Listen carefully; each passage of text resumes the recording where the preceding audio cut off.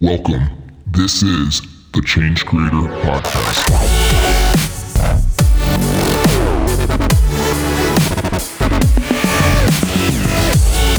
What's up, everybody? This is your host, Adam Force. Welcome back to the show. If you haven't checked it out, last week we spoke with Dom, and I'm not even going to try to hit that last name again. But what we did speak about is some of the major mistakes people make in telling their sales story and what you need to do in order to step up your sales game. So you're going to want to dive into that. This is relevant for anybody. We are focused on these impacting entrepreneurs, the change creators, making a difference. If you can't make the sales, you can't get the money, and you can't scale your impact. So we've got to know how to speak to the customers. We've got to know how to attract them, and we got to know how to tell our sales story. Today, we're going to be in an interview with Joel Solomon. Guys, he is the cover story for issue 24. We're almost at 25 editions of Change Creator Magazine. How exciting is that? So issue 24 just came out February 15th. If you haven't checked it out already, you're going to want to get in there because this interview, this cover story is killer. Joel Solomon's experience is incredible. He's been in the impact space for over 30 years. He's an impact investor. So if you want to know what they look for, well, Joel's the guy to ask, right? So he's a good resource for that advice. And he also has incredible insights just about the direction of the impact space, the world, the way things are working. There's a lot of context put into place with this article. So what really inspired me, if you guys haven't heard me talk about it already, was his book, The Clean Money Revolution. This is an incredible book. It will inspire you to take action, and it gives you a ton of foundational insights. Again, you're going to want to tap into this stuff, guys. It makes you really smart about the steps you're taking, and will inspire you with the work that you're doing. So check that out. That is in the Change Creator Magazine app right now and ready to rock and roll. Plus, guys, don't forget to check out the event guide. We updated the event guide for 2019, and we are ready to rock and roll. So find the events that are relevant to you. This is where you build partnerships, distribution deals, network. You never know where that next conversation is going to take you. And if you guys want to say what's up, we are going to be at the Buy Good, Feel Good conference in April. We are the official sponsors there, and we're excited to go and be immersed in the conscious entrepreneur, shopper, distributor, manufacturer world. So guys, be out there. It's in Toronto. It'll be a lot of fun. All right, let's jump into this interview with Joel. I know you're going to dig this. Hey, Joel, welcome to the Change Creator Podcast Show. How are you doing today? I'm pretty good this morning. It's bright and sunny in Vancouver. Love that. Bright and sunny in Miami, and it puts a smile on our faces, right? Yeah. Those gloomy days will bring you down. Awesome. As you know, Amy's out in Canada. So I've only been to Canada once, but I have not been to your part of Canada. So I don't know the Florida of Canada yet, but maybe one of these days I'll get out there. More commonly, it's referred to as California of Canada. That's actually probably a better descriptor. But okay, got it. Yeah. Awesome. So I like to start off just understanding a little bit about where you are today and what you're currently working on. Could you share a little bit of that? Sure can. I have a very diverse portfolio of activities. That's because I have infinite curiosity and passion for moving as many things forward as possible. That comes from a history as a French intensive biodynamic gardener, which is about diversity and complexity. So I use that theory in what we call business, politics, whatever it is, in my day job, so to speak, or, my day and night job. But in any case, right now, I hit 64 a few weeks ago. Nice. I am unwinding from a few of my longtime major responsibilities. I won't list them due to time here, but I'm in that process of shifting from hard labor with specific deadlines, goals, and deliverables to more of a role in talking about bigger ideas and wanting to activate, agitate, and influence. Okay. So that's where I'm headed, and the activities that remain, there's one that's central, which is a day job, and that is Renewal Fund's mission venture capital business.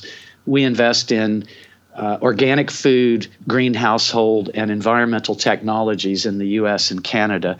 And we've got a great team here in Vancouver. We invest on both sides of the border. Yeah. And we have several hundred limited partners all across the world, charitable foundations. But we are a above market rate return target, and we have a good time with it. That sounds amazing. And I'm going to be curious to dive into a little bit about your strategy around those investments. But before we do that, I want to give people just a little bit more background. And anybody that hasn't read the book Queen Money, it's an excellent, excellent book. You get my stamp of approval on that one. It's awesome. It's a page turner, honestly. I mean, I guess for me, because it really hits home with my values and the way, the world is transitioning. And I think you articulate things well and you provide context, which is valuable as well. So I'd like you to share maybe a little bit of your past, of what has led you to where you are today. And I know that's a lot to ask, but maybe a couple key things that you think stand out. For example, before you dive into it, you were almost going into the legacy of, this mall business, and you decided to have a change of heart. You went your own path, like stuff like that might be nice in a nutshell to give people that background. Yes. If you do the math, 64 years old, I'm a child of the 50s and 60s, and I grew up in Chattanooga, Tennessee.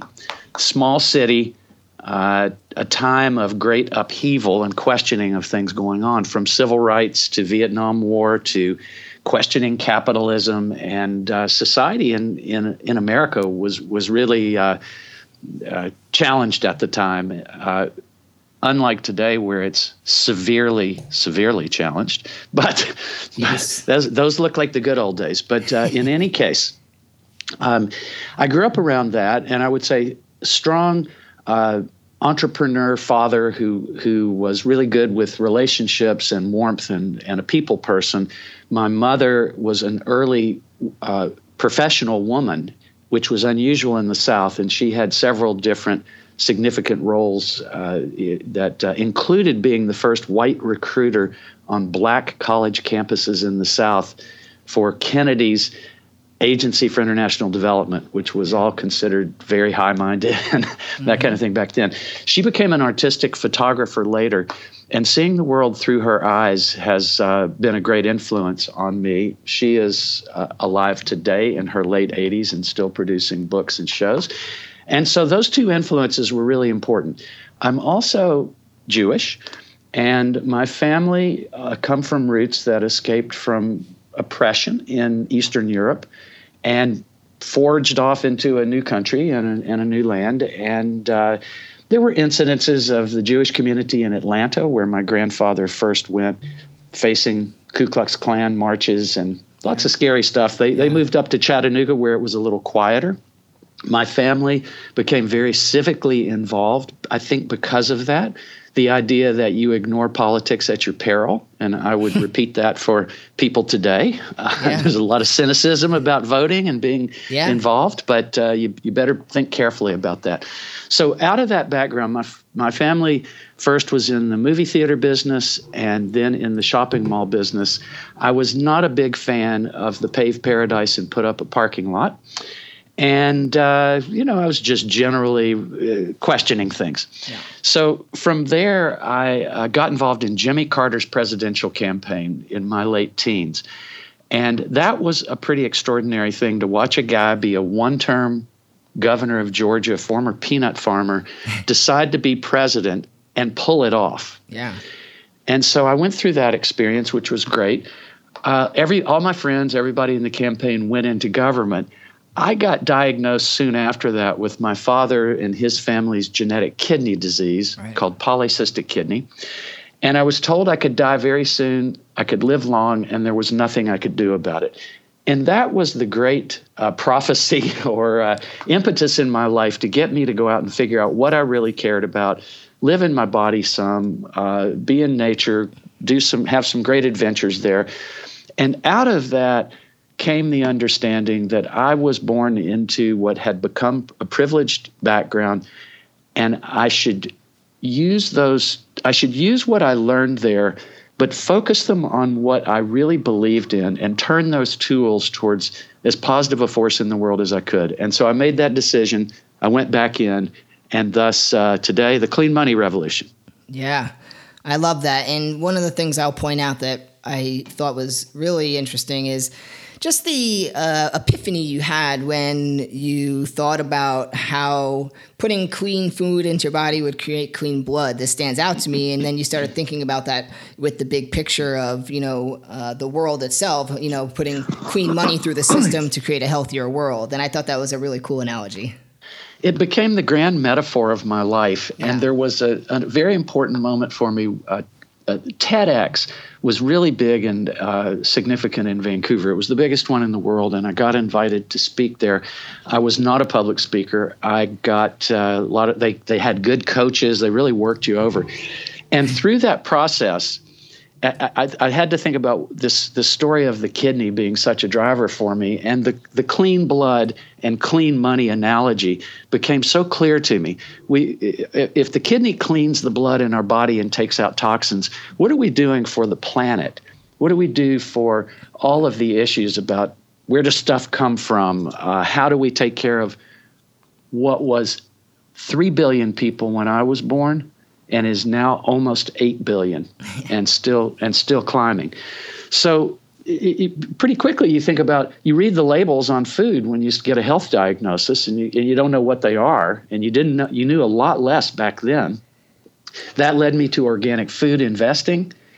And from there, one thing builds on another, and I really concluded that we have a very unhealthy monetary relationship as humans, and that we need to think more deeply about money. And I'll go ahead and say this, which could be a closing line, but I believe that we face the need for a spiritual evolution, that the feminization, inclusivization, and indigenization of the economy is what is going to navigate us through the challenges of today. So that's my strong belief: clean money, clean health, clean planet, great future. Yeah, no, it makes sense, and I like I love the direction, I love the metaphor, and I start getting curious, just about, there's a lot that has to rely on the decisions people make, and I'm wondering what your thoughts are on. Right now, I know, I'm trying to remember the numbers. There's a major transfer of money happening with the millennial generation that you point out, like trillions of dollars. Is that correct? Yeah, they estimate that $50 trillion, if you include all of North America, will change hands through death over the next 3 decades. Right. And if you take the planet, I pick a number of 100 trillion. I don't really know what the planetary wealth is, but it's passing hands. And it's passing hands from people that grew up in a different generation and under a different mindset. And this spiritual evolution, in my mind, really just says, I believe that we will have to wake up to the sacredness of this planet, of life, of having a decent society. And soon we will connect the fact that where our money is, how we got it, where it comes from, and how it affects people and places is actually us. It's me. My name is on that money. And we've been brought up or come into a society where it's been made okay not to think about that, but just look at the return rate and not worry about what it does to other people. Yeah, I don't think that will go on. Right. And, well, we hope not, right? So the thing that I struggle with is, you look at how we got to where we are, and you mentioned the Lewis Powell memo, which I did read, and, it makes my skin crawl today reading these types of things. But there are, to me, I mentioned in a prior conversation to this call, I'm a big fan of human behavior. So as I read your book and I read things about like Lewis Powell, and these are people that they're instigating and shaping ideas and manipulating people, and I guess that's the word I'm coming up with here. So is it? I mean, it's hard to avoid, and right now there is a major transition in how the younger generation is behaving. So I'd be curious to tap into that. But how do you avoid stronger, more influential people like the Lewis Powells of the world to continue with their behavior to keep things as status quo? Well, I think it's the grand work of this generation and the next one. And like I said about politics, ignore it at your peril. I think if we ignore these questions, the signs are clear that we will go through some very significant global disasters. So we either are just going to head into that blindly and partying, just consuming and wasting and all of that, and not worrying about justice or fairness on the planet or limits. We'll go down that route, and it's becoming obvious that we will then face great chaos, challenges, and a lot of pain and suffering. So with human intelligence as it is right now, the information access that we have, generational changes, it's a lot of pressure on you young folks, but there's so much information and intelligence out there now, and there is so much ingenuity. The positive and silver lining to this, which you saw in the book, is I maintain that creating a more just, clean, and safe economy is a huge money-making opportunity. We see industries across sectors, really, that are creating great wealth based on doing things with less waste, with better forms of energy, with less toxic substances. And there's huge invention going on in that realm. You can't look at any industry, the oil, and not see this. The oil industry is figuring out how to do less damage while it does what it does. They still got to deal with climate effects. Pharmaceutical companies are having to get more responsible. The auto industry is moving towards much lighter impact vehicles. And cities are being designed smarter and more efficiently. So human ingenuity has a chance here. Yeah. Human frailty and weakness, I guess, or inability or unwillingness to think about these things, or simple greed, put us at a real risk. And I want to say, with at least half the world's population having to worry every day how to feed their family and put a roof over their heads, this is about the kind of imbalance of where wealth, money, and power is going. That can be changed through policy and intention. I don't expect people that are struggling to survive through the day to be thinking about all these questions I'm talking about. I'm speaking to the upper 20%, you name your number, that actually have access to education, to ability to get a decent job, and to build the kinds of futures that we saw earlier generations do. I think I should take a pause there. Yeah, no, that's great. And it's interesting because I think you're right. We need it. I like the top 20%, and I've heard others even say that we need, 100 of the most brilliant minds really to get together and basically have more education for people to understand, what the direction that we need to go is and why, and have more transparency around this. There's so much manipulation that you see. Every time I get in a debate with somebody who I believe is on the wrong side of history, they're going to say, if I can point out any science to support anything that is deeply supported, and then they're just going to come back and say, well, I could show you another scientist who says just the opposite. It's always the same thing, and it drives me crazy that there's just these two sides of the story. So I look at the data, I see what Gen Z, their attitudes and behaviors are, millennials, and it is a transition. I just hope that we can push it to happen as fast as possible. And of course, that's why Change Creator is trying to drive that innovation. And I'll steal your word and say we're trying to create clean entrepreneurship and clean media. Right. Right. In the early days, everyone looked to the shaman or the reverend or and the spiritual leaders, and they told us what life was about and how you're supposed to do it. And that phase, right or wrong, good or bad, took us up to 1 billion in population and then carried on from there. And a lot of the religions, unfortunately, really became apologists for greed and exploitation. Yep. I apologize to the religions, but that's how I see it. And so you do need people to express the big picture and morals and a viewpoint of the long-term future. So that is something. What will happen and becomes that kind of force on the planet that helps us mediate these discussions, or at least provides the right kind of education and ideas in early childhood. These are the challenges, and this is no matter how bad the news is, we're alive, we're here, we're experiencing it, and we are ancestors for what's coming after us. Yes. It's really our responsibility.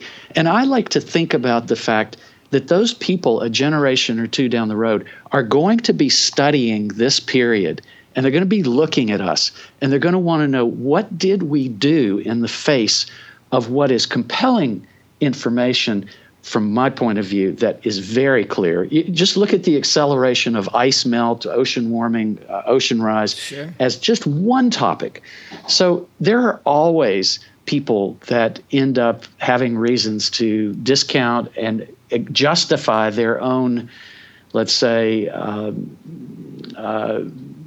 selfish mentality is what I think about it. So that's just part of the human condition. Yeah, I mean, and there's a lot of times you have the selfish mentality, and also sometimes people, they just want to ignore it because they just can't be bothered. It's too much to take on, or they just don't care. Ignore politics, ignore the global situation, ignore ecological disaster at your peril, and hopefully there will be grown-ups and wise people that can help us through this time. Look, if you ask the next question, am I optimistic or pessimistic? I just say, in my mind, I'm pretty pessimistic. In my heart, I have no option. Yeah. It's I guess subconsciously I have a level of pessimism, but I always try to be optimistic, and that's why we all do what we do, right? We take the action that we take. We wake up every morning, and we leave a legacy behind. I love that you talked about how we become the ancestors, and I think that's really true. What will be your legacy? And there is a major shift in how we think about having a job versus becoming your own personal brand, living that unique genius that you have, and how important that actually is becoming to the world. We've interviewed the founder of Mercy for Animals and what they're doing for the animal movement and things like that. There's people out there that it's like you start as an activist, and that is firing people up to figure out how to just make that their life mission. Yeah. I think that one of the single most important questions that should be brought to our attention as soon as we're at consciousness is, how much is enough? Now, you can fill in after that. Are we talking about money? Are we talking about power? Are we talking about ego? But I'm talking about how much is enough money right now in particular. Yeah. The idea that infinite accumulation of wealth is nobility, and it's what makes us heroic and important in the world and mean something, is a really corrupt concept. Yeah. When I faced that myself, I was very confused. As in my early 20s, for a white male North American, basically the option was, be a billionaire or you're not really made of much. You're kind of a weakling. So I took that, and I didn't mind the billionaire word. I just didn't like the idea that meant billionaire of money. And so I played with that a lot, and I said, well, what if we all decided to compete on being billionaires of good deeds, and we put charts out about who's the most good deeds in the world, that kind of thing. Or fill in your own blank. Ambition and motivation is an awesome thing, but direct it properly. I want to be a billionaire of good deeds. I want to be a billionaire of love. And I mean love in the sense of caring for the world and the people around me and the future that's coming. So think about what you want to have more of. Yeah. Enough money, take care of basic business, be comfortable if you can pull that off. But come on, do something meaningful besides take $10 million and turn it into $100 million and then to $1 billion. Because what happens with most of these pots of money is they say, well, I'll give away money. Of course. And it doesn't really happen that often. And a lot of the kind of money that you give away at that level, that's a whole other debate, is what's valuable to support and not. Yeah. But these are things that we should be taught and we should be thinking about and debating throughout life. Yeah, I agree. It's an interesting process. It's an interesting cultural mindset that is slowly being, I guess, changed, right? So that whole billionaire money, this mass consumption. I mean, you think about, I've written some articles on consumption and population growth rates just because I was so interested. And to your earlier point, I mean, the growth population rate starting from the 1800s to now, as you get more and more to present day, it's staggering year over year how much more accelerated the growth rates are for population. And then when you consider consumption, and then you look at things like, the animal agriculture or plastic consumption, it all just adds up so fast, and it's really nerve-wracking to see, actually. So maybe it'll turn out that human existence as a species was just a big party. Unless we can really change. I mean, it's incredible because you can go into certain states where I know I have some friends in the southern states and stuff like that, and the educational curriculum, I mean, Joel, they're teaching creationism in some of these places. So it's hard to, actually your book inspired me, and I made a big picture flow chart of this perspective. And I can't remember exactly what the book said, but it talked about some of these, I call them pillars, these regeneration pillars, but business, consumerism, and politics are like the three major players that can shape the world, and then the things we need to do. And one of those areas to disrupt and do that was education. I mean, we have to disrupt education. We do. We got a lot of disruption to pull off now. We need a fair taxation system. There is no reason we should keep pouring money into people like myself that have more than enough money. We need we need government. We need an arbiter of the commons. This anti-government thing is just atrocious. Somebody has to look out for the commons and think about the bigger picture. We need better regulations. We need responsibility for life cycle as manufacturers. We can't be wasting everything. We can't be poisoning everything. These are things that are fixable through human intelligence and political discipline. Yeah. So any of these idealistic statements I'm saying run into the practicality problem of human behavior. Yeah. But this goes back to education systems, spiritual systems. What's the meaning of life? And we either recapture this stuff or, as I said, let's have a good time while it all burns. It's our own peril. Yeah, no, it really is. It is, it's a collective manifestation, everything that's going on today. So those are all really important things. I'd like to just dive in and shift gears just a little bit about your investment strategy. We have a number of entrepreneurs listening and learning. You're an impact investor, a substantial one. And so your strategy, you talked about organics and some of those other key topics. You gave me a little bit of insight about why organics. Can you go through what the strategy is and why? Like, who are you investing in? Why are you investing in them? What do you look for? Because we're do-gooders that want to change the world, and we believe that the power of and potential of money and economy is crucial to it. So if we can invest, so organic food, clean food, and healthy products focuses on the human directly. Yeah. It also then goes back, of course, to agriculture, how the farm workers get dealt with toxic substances, what happens to the streams and rivers and other species. So you start, though, with human health, which everybody cares about for themselves. I got in this because I was diagnosed with the kidney disease. Yeah. I walked in a health food store. I didn't even know what any of this stuff was, but I became an organic food investor over time.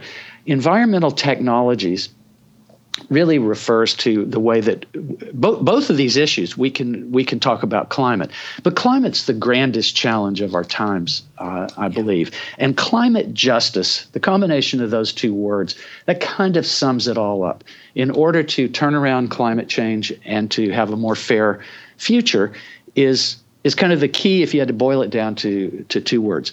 So environmental technologies gives us a way both to get higher valuations, that technology and software companies sell at higher multiples than consumer products do. So we get a bit of a balance in our portfolio. And we've got the kind of bread and butter of consumer products and things that are on the grocery shelves. And then with environmental technologies, we can get into more efficient cities, green building techniques, optimizing for utilities, how they deal with distributed renewables now, and topics like that. So that's the underlying philosophy is we're do-gooders that believe that we can show an above market return rate while investing in things that matter with entrepreneurs who actually care and are in it for the right reasons. Yeah. And so how do you guys take on entrepreneurs? Are you going out and finding them? Are they coming to you? Is it both? What do you look for in a business? Yeah, this business is fascinating in the sense that you never know where you'll find the next great company. And it's fun and challenging in a good way in that regard. And it's challenging in tough ways because building companies is not easy. But we do several things. One is you build a reputation and you get known and you get stuff that just comes in the door, or people make referrals and somebody knows somebody.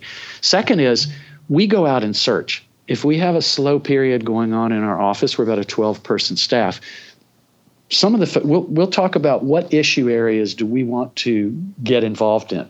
This started when we decided we needed to be in plant-based foods. And we've tried to look at ocean issues and these green technology things. So we will search the internet. We'll look at companies. We'll go to the B Corporation list, who has taken on that kind of commitment because it tells us something about their values. Doesn't tell us everything, but it helps. And so we actually will cold call and talk to companies. And of the 21 companies we've invested in over 3 portfolios now, we found about 5 of those through cold call. And they're some of our better companies. These are entrepreneurs that went into it thinking they were scared of venture capital. They wanted to keep total control and keep the purity of the company. And then they reach an exhaustion point. And then they want to look for people with a reputation, a legitimate reputation that can be good partners to them and not just be vultures. Yeah. So the advantage of the bad reputation that venture capital has is I believe there's decades of reputation and proof of who we are and what we're about behind us. And so that allows us to be, we may not be as clever as the sharkier investors. I mean, they may know more tricks, but we know a few and we know how to help grow a company. So all of that adds up to, that's how we find the entrepreneurs. Yeah, no, it's great. It's really helpful, I think, for people listening. And, I think a big struggle for some of these entrepreneurs is, is how to reach out to people, what to send them. So is it something, for example, I know you did some cold calls on your side. I'm sure people are sending you information or trying to pitch you. So, yes. Is it the executive summary? Do you look for the pitch deck right away? And I'm getting a little tactical because this is the kind of stuff that is really helpful for people who are trying to make it. And are you looking for certain size companies and stuff like that? Yeah. So we look at 1 to 2 million in sales before we get in because we are early growth stage. We're not doing pure startups ourselves. Mm-hmm. These days, there's an incubator and a training system that is out there at almost every university and spinoffs of all kinds where you can get into an environment and learn the accepted ways that these things happen. And you can also, I watch people that just self-learn by, searching the internet and things like that. But you need some practical mentors typically who maybe have a bit more experience and have been through it.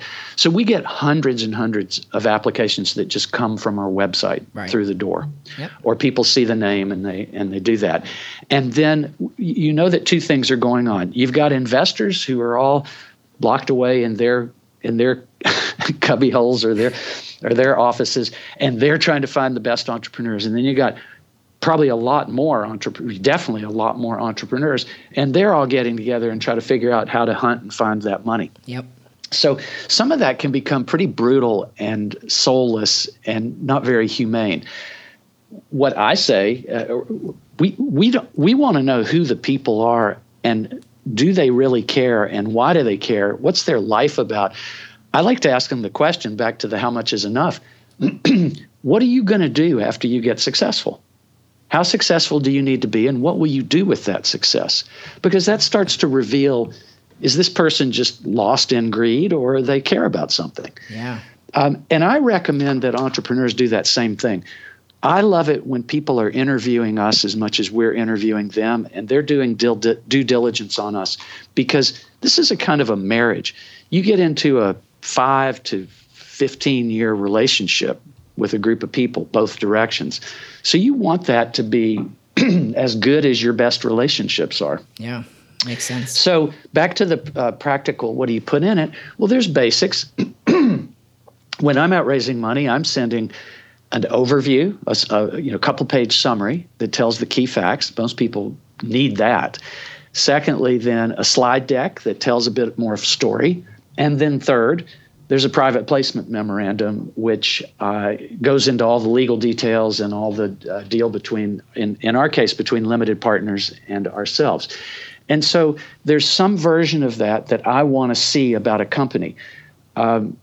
People will create drop boxes for deal rooms where they'll put lots of information about their company there, so that once they agree, they let somebody look and give them the code. They can come in, and as transparent as you can be is really important, because once people find out you've done other than that, then they're going to walk away. So there's a basic package. It's becoming more and more commonly known. You got to be succinct to get the first look. Don't go into deep long things, because people are seeing there's such an entrepreneur culture that's exploding across the landscape. Yeah. So that's the basic. From there, of course, just like anything has worked probably throughout history, are introductions and inside track.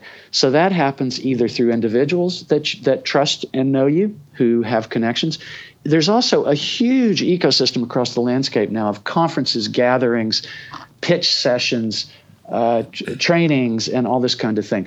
And when I started, as you saw in the book, there were almost no organizations that you could go to and mix it up between investors and entrepreneurs. Now I thought I knew almost everything that happened across the entire continent back in those days 30 years ago.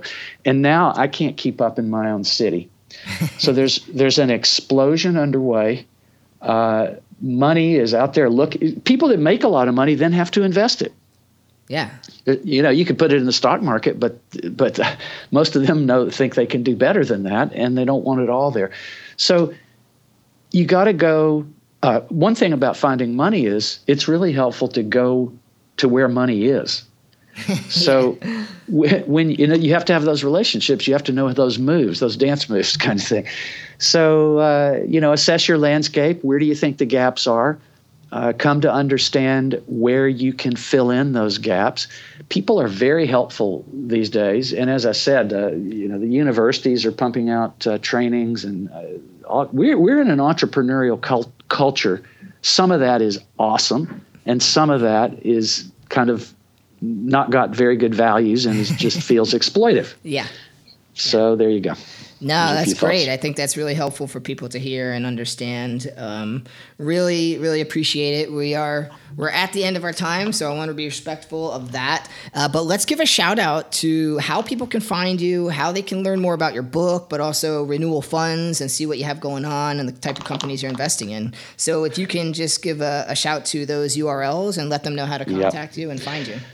3 things. Renewalfunds.com is the business, the investment business.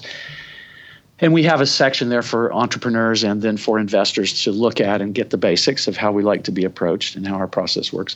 And then about the book, joelsolomon.org. And so I'll have this podcast on there, and there's a whole bunch of podcasts and reviews and articles and the things that authors like to do. Yep.